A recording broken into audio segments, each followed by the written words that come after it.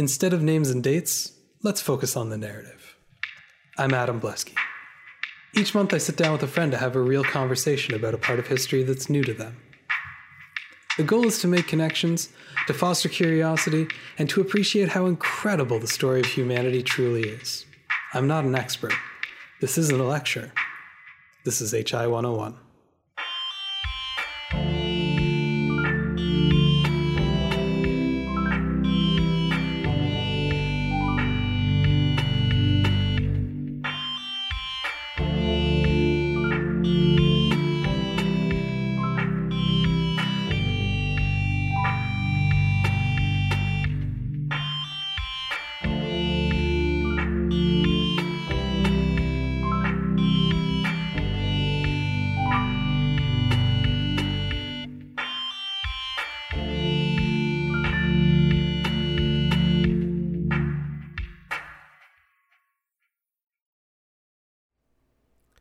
It's been nearly 2,000 years since the Rachni were wiped out, but the destruction they brought and the political ramifications of their expulsion still resonate to this day.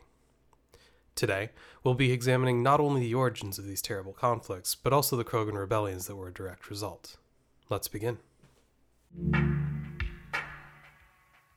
All right, I'm here on HI 101 with Ethan Blesky. Hello. It's great to be back. I'm really excited to have you back. I'm also really excited to talk about this topic. I always have so much fun on this show. Yeah, it's a good time, and you always pick really interesting topics.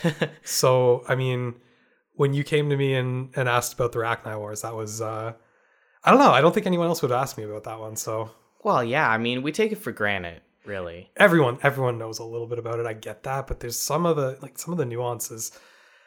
I don't know. I think it's really worth discussing, not even necessarily just to like inform people about like what happened, but also to maybe like discuss some of the, I don't know. Morality isn't necessarily the purview of this show. No. But that doesn't mean that isn't necessarily something that is worth thinking about when we're looking back at historical events and kind of assessing what happened, why the people who participated in those events made the decisions that they did, things like that. Yeah, absolutely. I mean, everybody looks at the Geth Wars and they're so shiny, right? Yeah. But we want to like.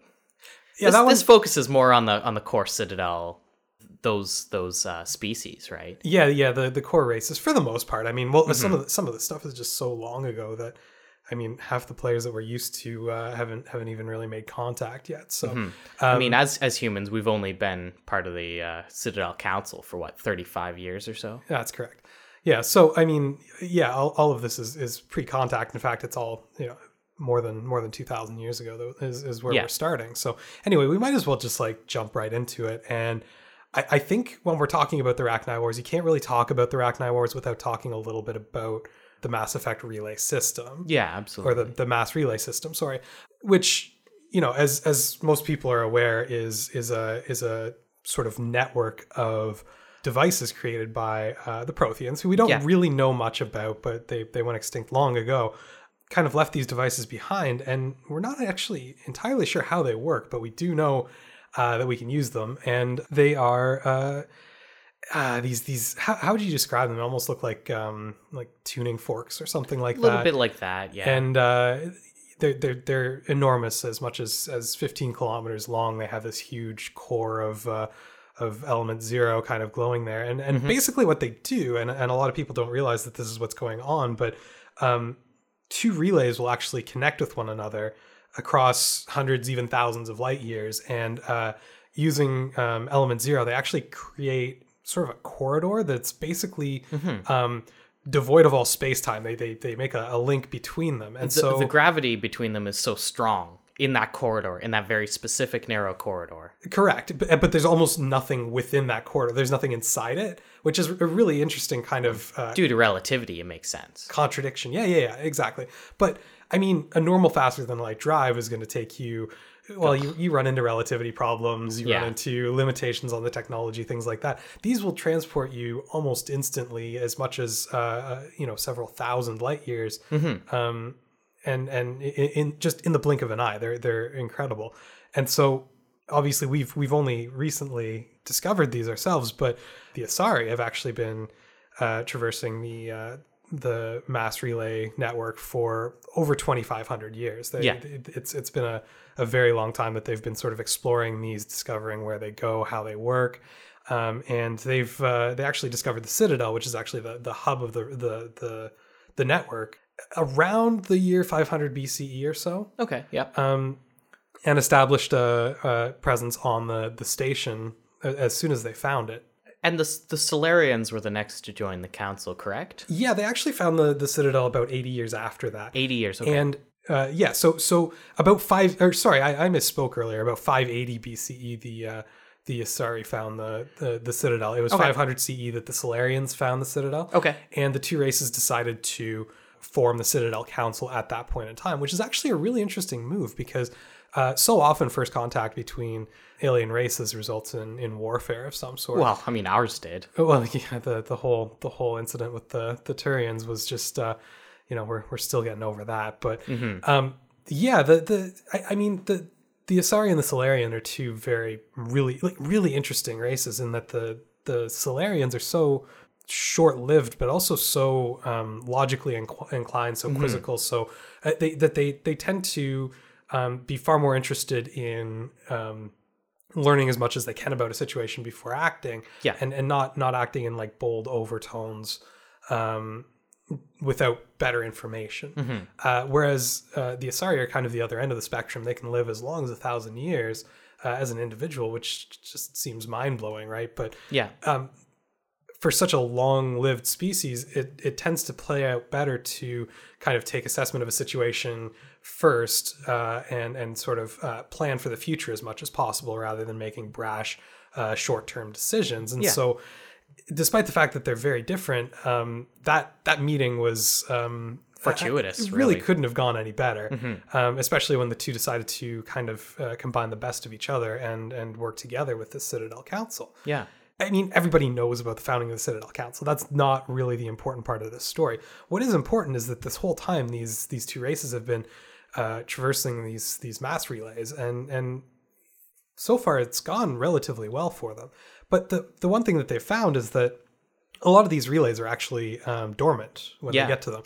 They figured out fairly quickly how to activate them, same as we did when we found the relay at the outer edge of our solar system. Yeah. But so many of them are dormant that they kind of didn't really understand why they were dormant when they first started finding them, and were kind of opening them willy-nilly, just seeing what was on the other side, which, I mean, is perfectly understandable. There's a natural curiosity there. It was an age of exploration. Oh, absolutely, yeah. They were opening up the galaxy for themselves. I mean, who wouldn't? But eventually, it kind of inevitably... It backfired, really. I don't like saying inevitably because you never really know for sure, but it almost feels like with the vastness of the galaxy, eventually, sooner or later, something's going to happen that isn't really what they want to happen. Yeah. Right around 1 CE, interestingly enough, I mean, means nothing. Coincidences like this happen all the time, but around 1 CE, a Solarian expedition opened a new relay. Yes. Went through to find out what was on the other side. And they discovered a race that had achieved spaceflight, but had not yet figured out faster than light speed. Okay. So they were somewhat limited, called the Rachni. Yeah.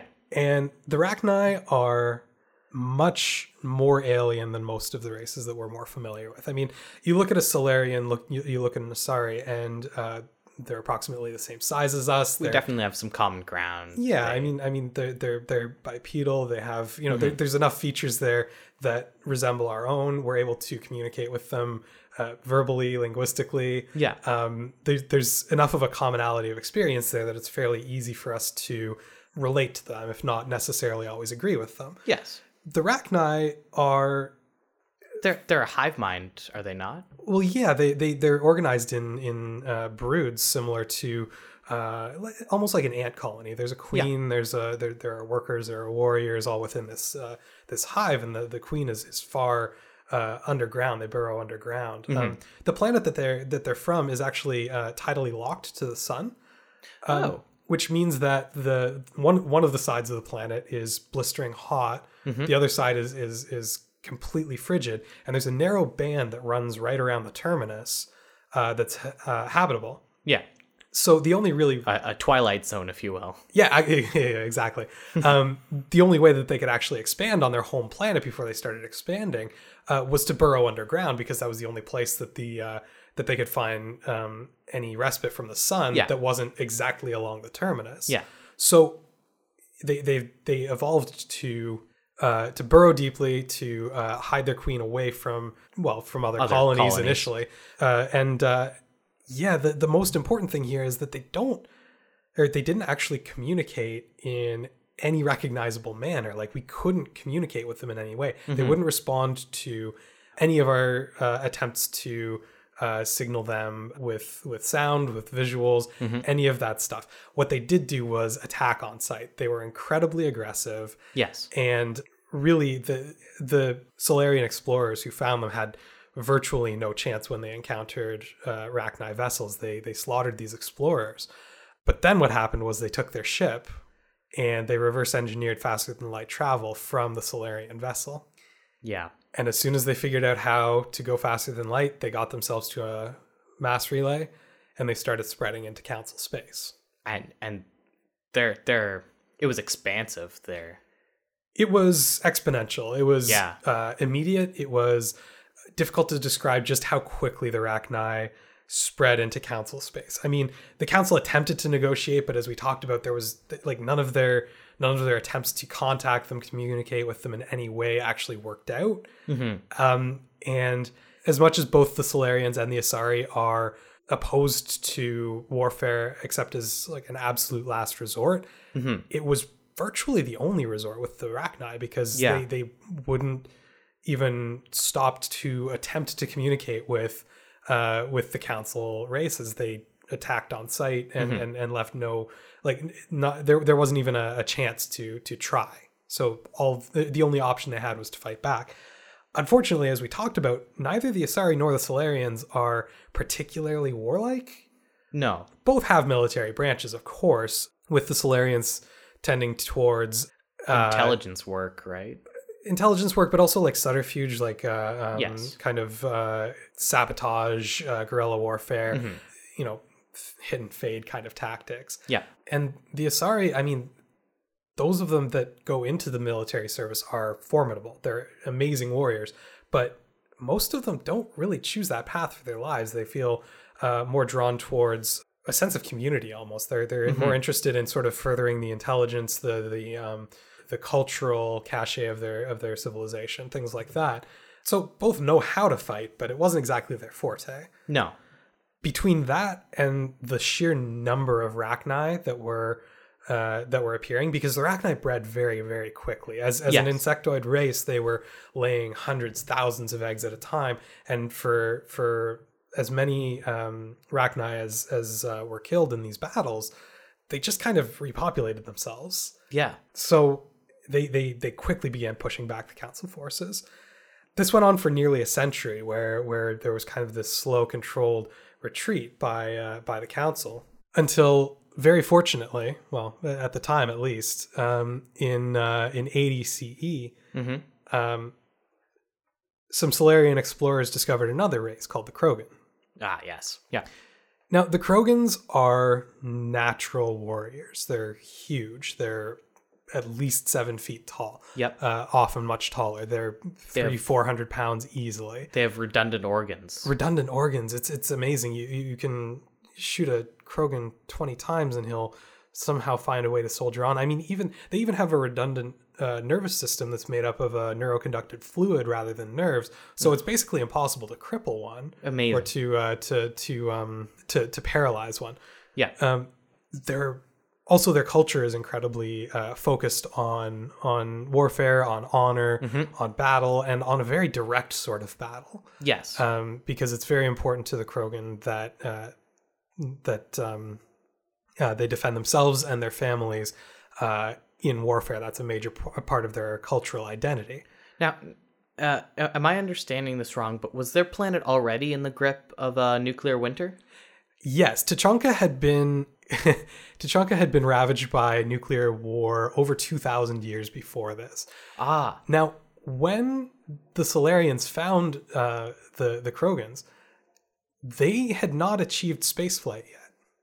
they were essentially technologically frozen because, as I said, 2 millennia before this, their entire world had been devastated by nuclear war, and it was so crippling that really they had just been fighting over a pile of ruins, severely irradiated ruins that was full of incredibly vicious predators for the past 2,000 years.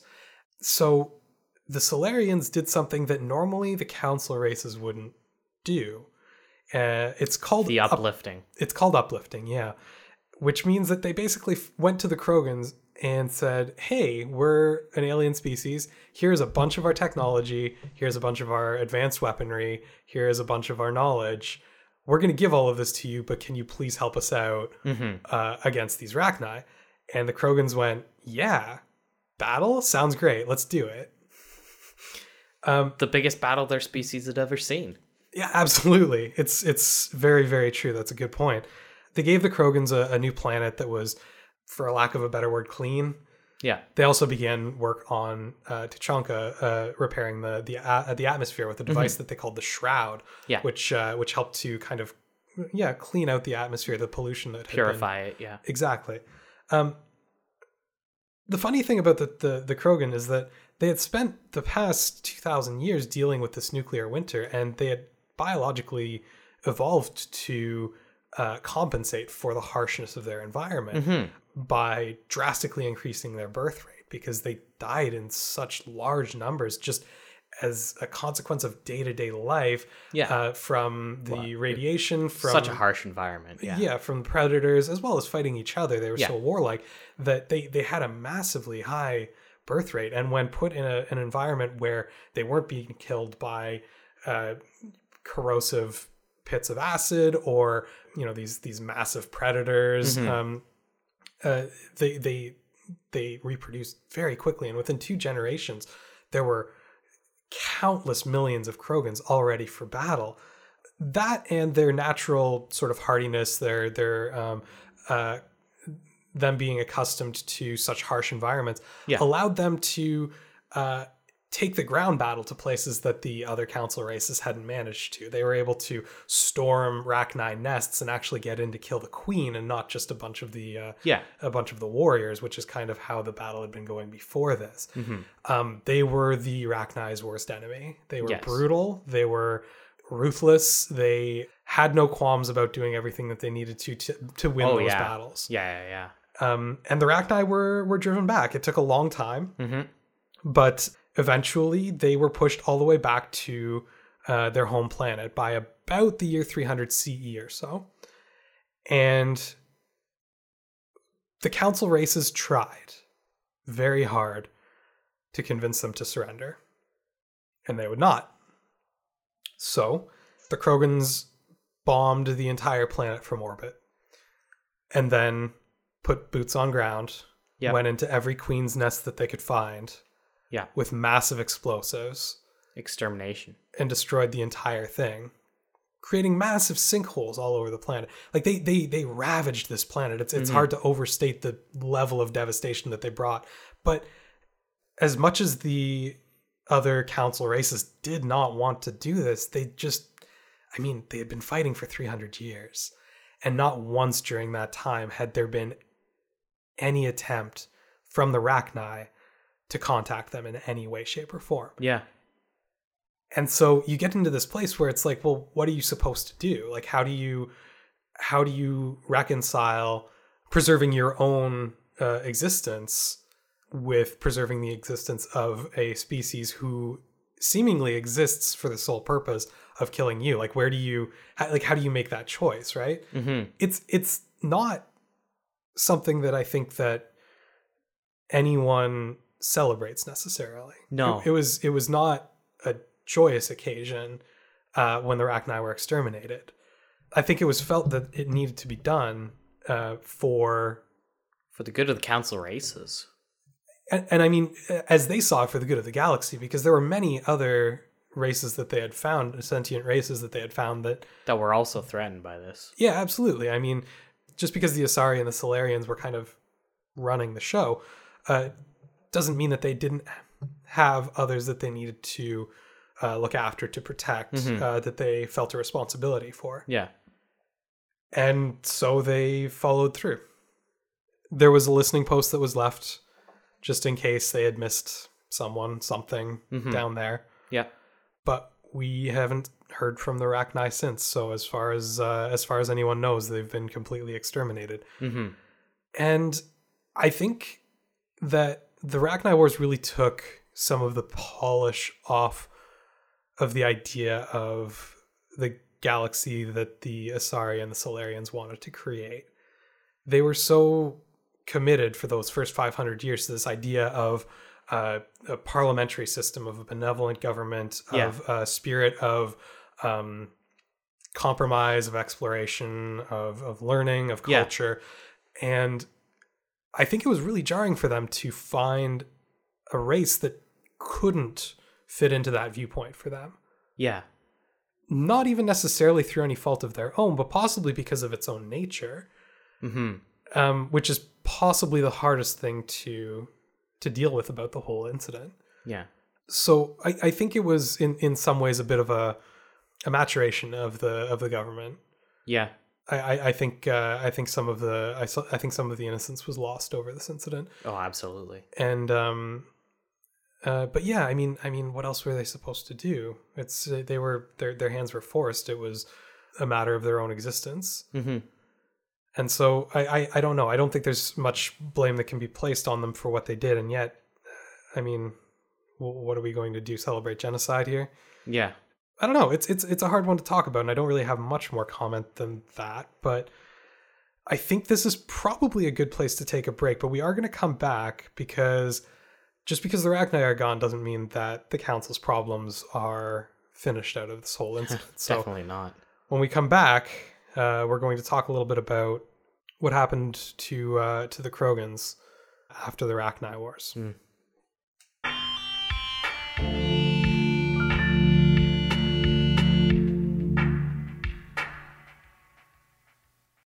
All right, we're back on HI 101 here with Ethan Blesky. Hello? Hello, and we're talking about the Rachni Wars and their consequences. When we left off, we had actually just finished with the extermination of the Rachni, and it should have been. I don't even, as I said before, I don't even necessarily want to call it a celebration necessarily, but certainly a relief that the protracted warfare was finally over.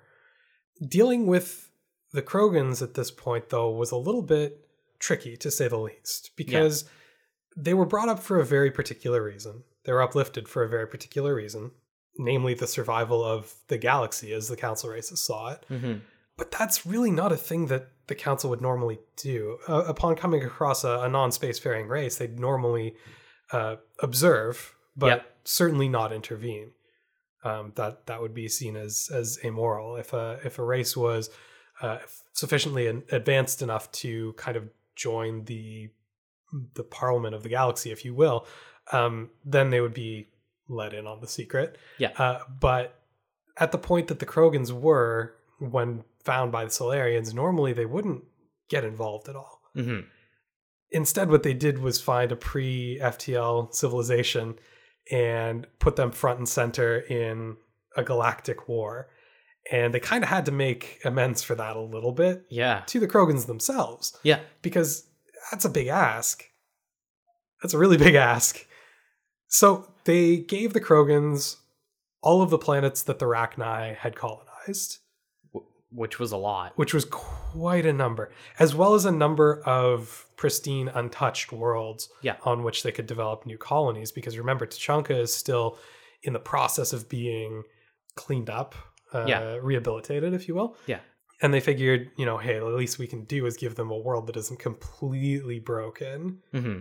And the Krogans very much appreciated this. That was they were fine with that. They were enjoying, to some extent, their new status as a galactic race. Yeah. As a member of the galaxy and not just their own world. The problem is the exact thing that made them such a good solution for the Rachni, which is their birth rate, which we talked about earlier. Now, because Tuchanka had been so harsh, they had evolved a much faster birth rate, as much as 1,000 fertilized eggs per female per year, Ugh. which is just unthinkable, right? Like It's an incredible insane. amount. It's insane how fast they can multiply. In the case of the Rachni Wars, it was really a matter of fighting fire with fire. Absolutely. And I mean, the thing about Krogan warfare is that it was not exactly sophisticated. It was brutal. It was brutal, but it was also very direct and often involved huge numbers of infantry sacrificing them. It was often victory through sheer numbers rather than skill. Not that they weren't skilled fighters, but it wasn't necessarily well planned out. It was, let's just keep sending soldiers until the problem goes away. Yeah. So even though they were removed from Tuchanka, they were also dying in vast numbers during the Rachni Wars. Yes. Now they no longer had either the pressure of the Rachni Wars to keep their numbers down, nor their traditional environmental those pressures. Factors of the nuclear winter and the insane predatory. Exactly. Well, I mean, I think sometimes people forget, but the Thresher Maw originated on Tuchanka. I mean, this is a brutal, vicious world, as well as just that many Krogan being that small an area. They tended to kind of take care of themselves in a certain way. Now they had the space to expand, and they expanded and very, very quickly filled the initial number of planets that they had been given after the Rachni Wars. Yeah. And didn't really stop. No. And it was concerning for the council, obviously, but I mean, what are you going to say? What are you going to do? Yeah, they had just made that giant sacrifice and weren't willing to start up all over again. Well, also, I mean, they had had been losing against the Rachni. The Krogans won against the Rachni. Mm-hmm. Like, let's do the rock, paper, scissors math here. Do you think they want to take on the Krogan? No. Not at all. So they kind of let this go on. I mean, there was definitely an aspect of appeasement happening here. But at a certain point, the Krogan started moving into territory controlled by other council races. Mm-hmm. And that's really not good. That can't happen. Yeah. Finally, in about the year 700 CE, a number of Krogans landed on a world called Lucia that had already been colonized by the Asari. Okay. This is a problem. Yes. Because we know how quickly the Krogan are going to fill up that world. The council asked the Krogan to leave through their representative. Mm-hmm. Talks broke down very quickly. Essentially, the Krogan leadership told them, if you want the worlds back, come and get them from us. There was military action against Lucia specifically, and they managed to drive the Krogan settlers off of Lucia. Yeah. At great cost to the council navy. Yeah.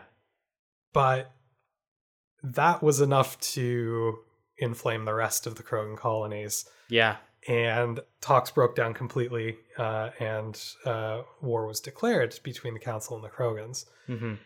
The Krogans did not know at this point in time, because it was still actually a secret initiative. But the Solarian Special Tasks Group, the STG, which had been traditionally involved in things like espionage, sabotage, things like that, as well as the Asari Huntresses, which is a group of elite warriors, had formed what they called the Office of Special Tactics and Reconnaissance. Yes. Which we know better today as the Spectres. Yes. Special, spec, tactics, the T, and reconnaissance are Spectre. Yeah. As soon as war broke out, the Spectres hit hard. Mm-hmm. They went in, and virtually every Krogan world lost their internet within minutes of war being declared. They put viruses, like really nasty viruses, into the entire networks that were virtually crippled them digitally. Yeah, and the Krogans weren't sufficiently used to the new technology to they had to no really idea be. what they were They were doing. warriors. They weren't technicians. Krogans aren't traditionally strong at producing scientists and engineers unless they are very specifically concerned with the art of killing. Then they produce incredibly proficient engineers. But yeah, they didn't really know what they were doing with fixing all of this stuff up. I mean, they were, the Spectres were going in and sabotaging antimatter refineries, which both, cripples their ability to conduct space travel, but also like makes a really big explosion when it goes up. Mm-hmm. They even went as far as dropping space stations from orbit onto it just to knock them out. I mean, it didn't matter though. That's the thing. It doesn't matter with the Krogans. There's so many of them. They can reproduce so quickly. And no matter so what they hardy. did, well, yeah, that too. That no matter what they did, no matter how many of them they killed, the numbers kept climbing, which is it's so daunting. Like, how do you fight back against that? Yeah. Again, we have a little bit of a fortuitous discovery around this time, which is a race called the Turians. Yes. The Turians had actually been navigating the mass relays for some time now. They just hadn't found one that connected in with Council space before this. Oh, okay. So they had their own little empire on their side of the galaxy. Yeah. And actually had turned them into a fairly interestingly organized society in that when they first opened up these relays, they formed a number of colonies, but because they were so far removed from one another, they had a tendency to kind of rebel and turn independent. Okay. And this forced a fairly authoritarian government system to go into place that's based on a very stratified, very hierarchical, both military, like the military and the government were basically the same body. Yeah. And it was carefully integrated into civilian life to an extent that it is almost impossible, culturally speaking, for a Turian to defy chain of command. To do so is against a social morality in a way that is kind of difficult for us to conceive of, but had created a very... I mean, I don't want to make them sound like mindless automatons. That's not the Turians at all. We know that quite well. But it did make them incredibly effective warriors in that the entire society could be mobilized towards a single goal. Yes. At an incredibly rapid pace. Mm-hmm. And it also caused them to become relatively brutal warriors.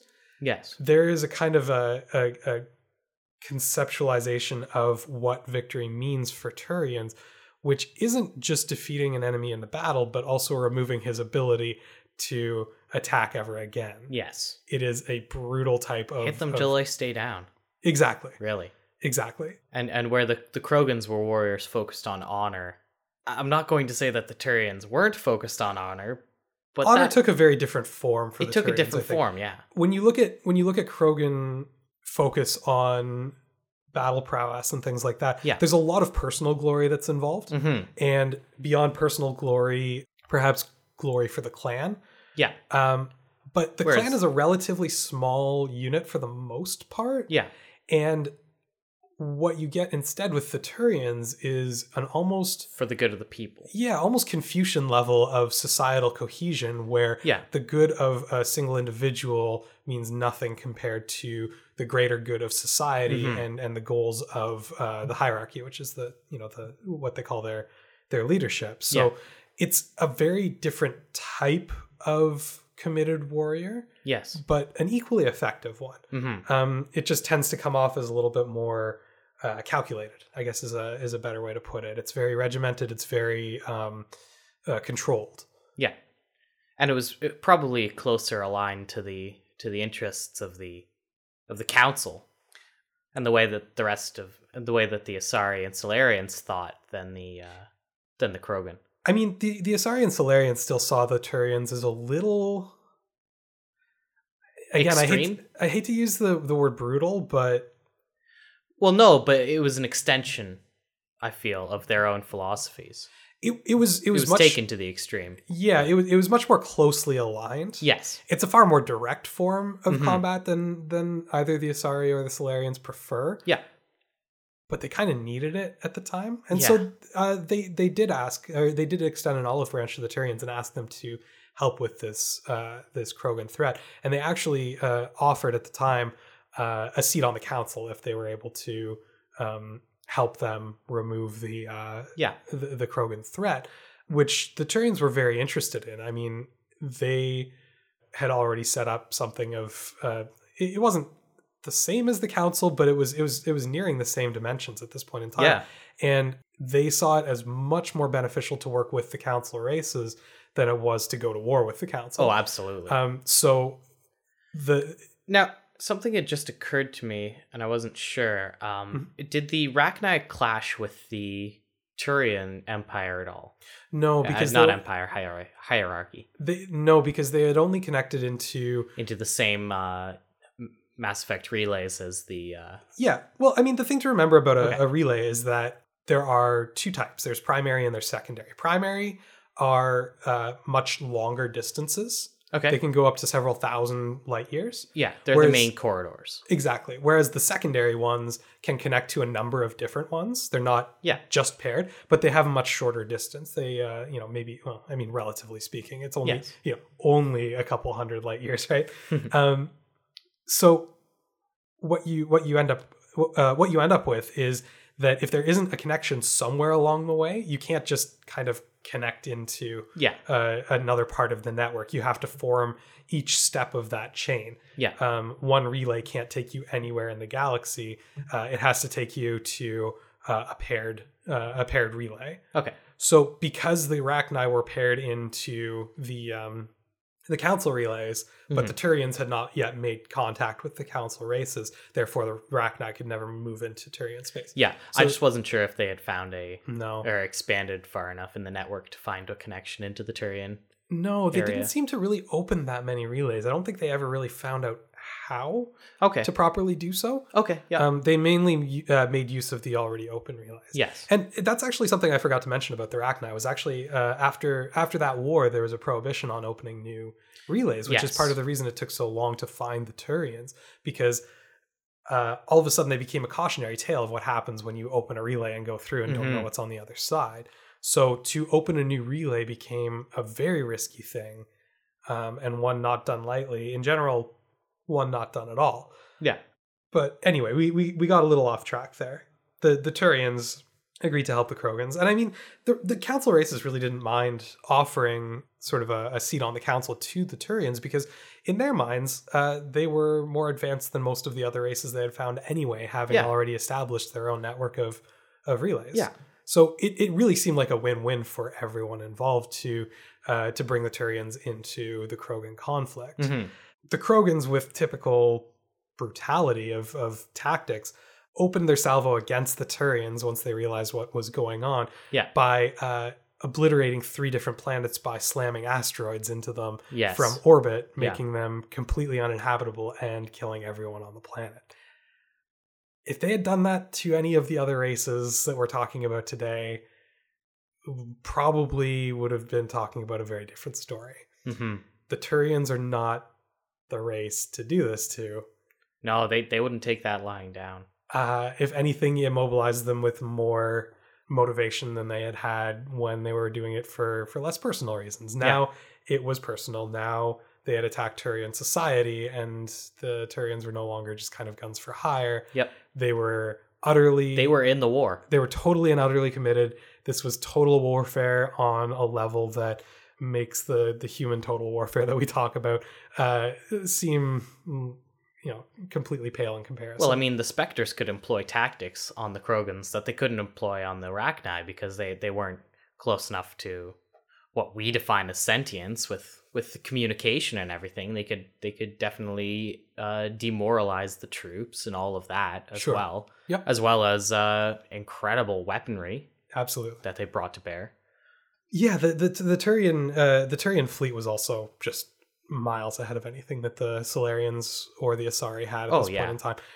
Incredibly advanced, very very heavily armed, very heavily armored, much better than anything that the Krogan had. I mean, really, at this point in the war, the only advantage that the Krogans have are their numbers. It's a huge advantage. They can, they can reproduce at a rate of 1,000 to 1 of every other race in the galaxy. Now, this is the part in the story where cultural misunderstandings and desperation kind of mix to once again take us a little bit further away from the black and white decisions. Yeah. Because around the time that the Turians had entered the war, Solarian scientists had been working on their own potential end to this conflict, namely, a deterrent. They created a genetic mutation. Yep. Let's call it what it is, a biological weapon called the genophage. Yeah. Which would theoretically mutate Krogan genes on like a cellular level. Yeah. So that every Krogan affected by this would be completely and utterly infected, to cut their birth rate to or by 1,000. Yes. And it did it in a kind of a horrible way, which is that it Complete didn't actually neural failure. Complete neural failure. Yes, but I mean, it wasn't even as though the Krogans that were infected, that 999 out of 1,000 became infertile. It was that everyone was still fertile, but only 1 in 1,000 fertilizations was successful. Yes. The others were either unsuccessful or stillborn. Yeah. Which is horrifying. Yes. The Solarians never intended to use this. What they decided to, or the reason that they created this was basically to threaten the Krogans with it. Mm-hmm. To say that they were going to deploy it if they didn't end the war. The Turian leadership found out that the Solarians had this, and almost by force got their hands on the genophage. Yeah. And they deployed it. No warnings, no threats, no offers of surrender. They just did it. The Turians don't believe in defeating in this one battle. They believe in making sure that an enemy can never attack them again. They fought all of their battles at once. They deployed onto Chonka using the Shroud, which was cleaning the atmosphere for the Krogans, and thanks for their service during the Rachni Wars. Other planets, it was deployed through the atmosphere. Yeah. To make sure that all Krogans were infected. Yeah. And they sufficiently attacked a high enough percentage of the population that effectively there were no more traditionally successful Krogan births after this point in time. It was deployed in about 710 CE. Yep. And the numbers on the Krogan population plummeted after this. Yes. Krogan tactics didn't change immediately, so I mean they continued to take massive losses during their mass infantry attacks. Mm-hmm. But now they didn't have the numbers to support that. Replenish, yeah. Yeah. By about 800 CE, the bulk of the Krogan forces had either been destroyed or had surrendered in some capacity. I mean, there were still outbreaks of war for the next 100 years, but they were quickly put down. Well, I mean, it took another 100 years of suppressing rebellions here and there. I mean, you can't really call the Krogan rebellions over until about 900 CE or so. Okay. But I mean, as a people, they were just so demoralized by what had happened. I mean, I can't imagine the level of betrayal that they felt at this point in time. I mean, this is the thanks that they get for saving the galaxy from the Rachni threat. Mm-hmm. The Turians are unapologetic. They believe that they did what they had to do to protect the galaxy from the Krogan threat. The Solarians feel that it's not their fault that it was used. They developed it but never intended to use it. Yeah.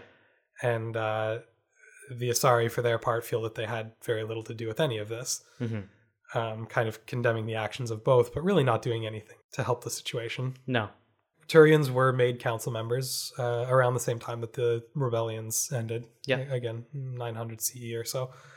And the Krogan birth rate stabilized at about 1 female a year. Now, there are a number of ways to look at this again, because on one hand, the council is looking at this going, this is the birth rate of all the other council races, more or less. Yeah. You're fine. But they just weaponized genetic engineering. Mm-hmm. They just altered the entire biology of an entire species. Yes. As normal as that may seem as a birth rate to most of the other council races, it was a devastating blow to the lifestyle, to the very nature that the Krogans were used to. Mm-hmm. And so, again, on one hand, do you need to morally defend the actions necessary to protect yourself from annihilation? On the other hand, is the weaponization of genetic engineering is what could essentially be described as eugenics ever justifiable? I mean, for my part, I'm strongly against the idea of eugenics, which I don't think is necessarily a controversial opinion. No, but I don't know. I'm not sure if I would necessarily be able to make the same sort of statement if I was the one facing annihilation by masses of Krogan soldiers. Absolutely. I think that's probably where we're going to leave the story today, because I mean that's sort of what sets up the galactic politics between the major council races and the Krogan, and is sort of the place that the discovery of the Arachni over 2,000 years ago that's kind of where that story ends. It sort of culminated in that, yeah. Yeah. And I know it's a downer. Like, I know it's a downbeat that we're ending on here. Mm-hmm. But again, I don't really know what else to say about it. Yeah. I don't know. What do you think? Like, how do you reconcile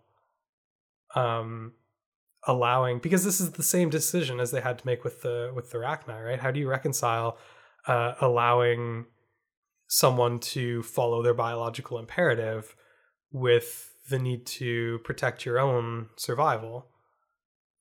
I mean, the whole reason that we have a galactic council is to make those kinds of decisions together, right, for the good of the galaxy. Mm-hmm. And I don't think it's up to any one person, up to any one species of the galaxy to make that kind of decision. Right. And so honestly, I think it should have been put before the council, right, before it was implemented. And if the council agreed with it, I mean, then there's very little that I could do or say. Well, and that's the interesting thing about what happened there, is that the official story of what's happened here is that the Turians claim that they were asked to do whatever it took to end the conflict, and they did so. Yep. The Solarians are claiming that even though they developed it, they had no intent to use it. Yeah. Which I don't know if that's true. I mean, it's very convenient to pin it on the Turians. And the Asari are saying they had no knowledge of what was happening with either of them. Yeah. Which, again, is very convenient for them. Yeah. It's really easy to say, oh, these guys are the new kids in town. They didn't know, or they don't know how things work around here, and call it a day. But, I mean, does that justify it? I don't know. I'm not expecting you to really have an answer on that one either, but it's a tough one. It's certainly understandable how the Krogans have gotten to the point they're at today, where they've essentially become a nihilistic species. They're committed to the idea that they're dying out and that it's everyone else's fault. Yeah. And part of that is their warlike nature. I'm sure if it has been suggested that if they were more committed to changing the cultural practices of their species and spent less time going off alone to work as mercenaries, they might be doing a little bit better. But I mean, why are we blaming the Krogan for not changing their ways after they've been attacked in that fashion? This entire story is about cultural differences and different ways of thinking, though, between the different species. Irreconcilable ways of thinking, which is the most fascinating part. So I don't know. I'm not sure what the moral imperative is there. Anyways, that's not really for us to decide with history. It's interesting to kind of speculate about. Yes. But yeah, I mean, our story is finished at this point. So I think that's the best place to wrap things up. Any other questions or comments that you can think of on this topic? No, I think we've covered it. Sounds good. All right. Well, thanks so much for coming on today. Yeah, absolutely. Glad to be here.